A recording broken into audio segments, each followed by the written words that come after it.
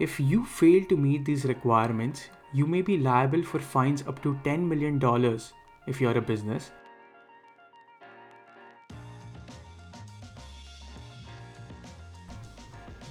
Thank you for tuning in to today's Marketing Street episode with me.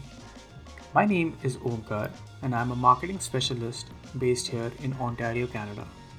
Marketing Street by InSearchDigit is for everyone who wants to make their opinions heard at their next marketing pitch, because only true knowledge can make your opinion stand out.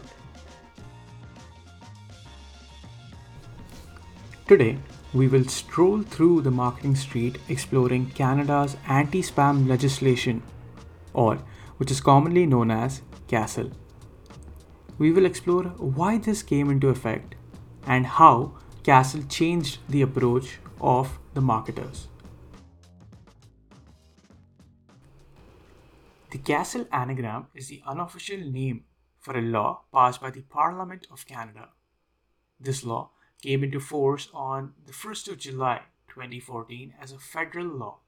This came into effect after the growth of e-commerce here in Canada. CASL was enforced to boost confidence and trust in the online marketplaces. So why are we talking about this law from 2014 in 2021, you ask? Well, because according to a recent estimate, the global email users are set to grow to almost 4.3 billion users. And if you think that's a lot, well, it is. It is half of the world's population. So what's the most common thing that is associated with emails? Yes, the word spam. But your understanding of the word spam may be completely different than what is set out in this regulation.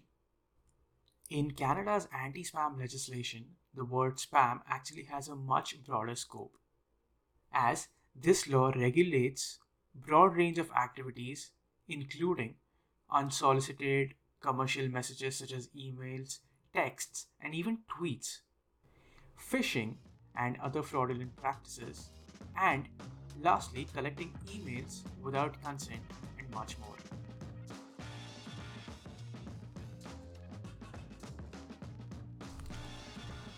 So now that we have a basic understanding of what CASL is, we need to look at how it can affect your marketing strategy.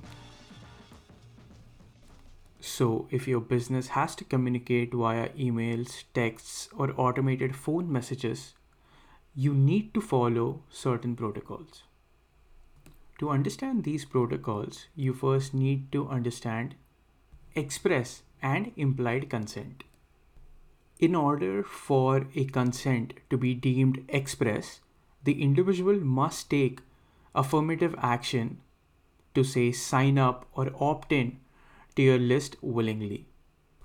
This can look like a pop-up box in your website which prompts the users to give their email IDs to you. A simple way to check this is to ask yourself this: did your recipient say yes to receive your communications? And this is important because consent is the permission that the users give you to communicate with them. On the other hand, the implied consent exists when there is already a relationship, but the recipient is added to your list without any affirmative action. Now, this can look like if someone interacted with your business and purchased something from you. They become implied consent. If someone downloaded your free software or an ebook and in that process gave their email IDs to you, it is also considered as implied consent. So does that mean if someone downloaded my ebook from my website, I can communicate with them forever?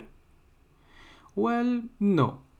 The implied consent expires in about 24 months or 2 years after the recipient has interacted with you. So even if you have the implied consent, you are better off sending a confirmation email in order to make that implied consent into an express one, which never expires. While a consent can be given orally or in writing, it is recommended that you keep records of how you obtained that implied or express consent, since in both cases you have the onus to prove the consent that you received. So, what happens if you send an email to someone after their implied consent is expired? Now, this is the tricky part. If you fail to meet these requirements, you may be liable for fines up to $10 million if you're a business, and up to $1 million for individual proprietors and professionals. And if you think that's it, think again. A business owner may also be imprisoned if they fail to comply with these regulations.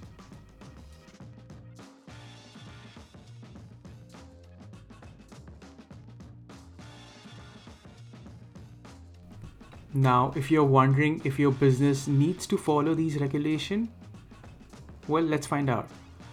If you are in Canada and you use emails to promote your business, then you automatically have to comply with these regulations. But if you're not in Canada and you have customers who are accessing their emails in Canada, then CASL applies to you. But if you're not sure about where your customers are, then it's your responsibility to find out. And this can be done in a number of ways, using geolocation or simply by asking them.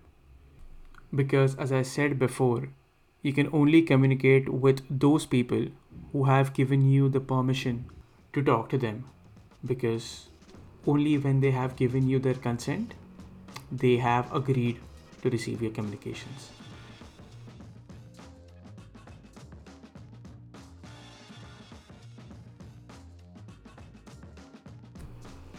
Thank you for joining me this week on The Marketing Street.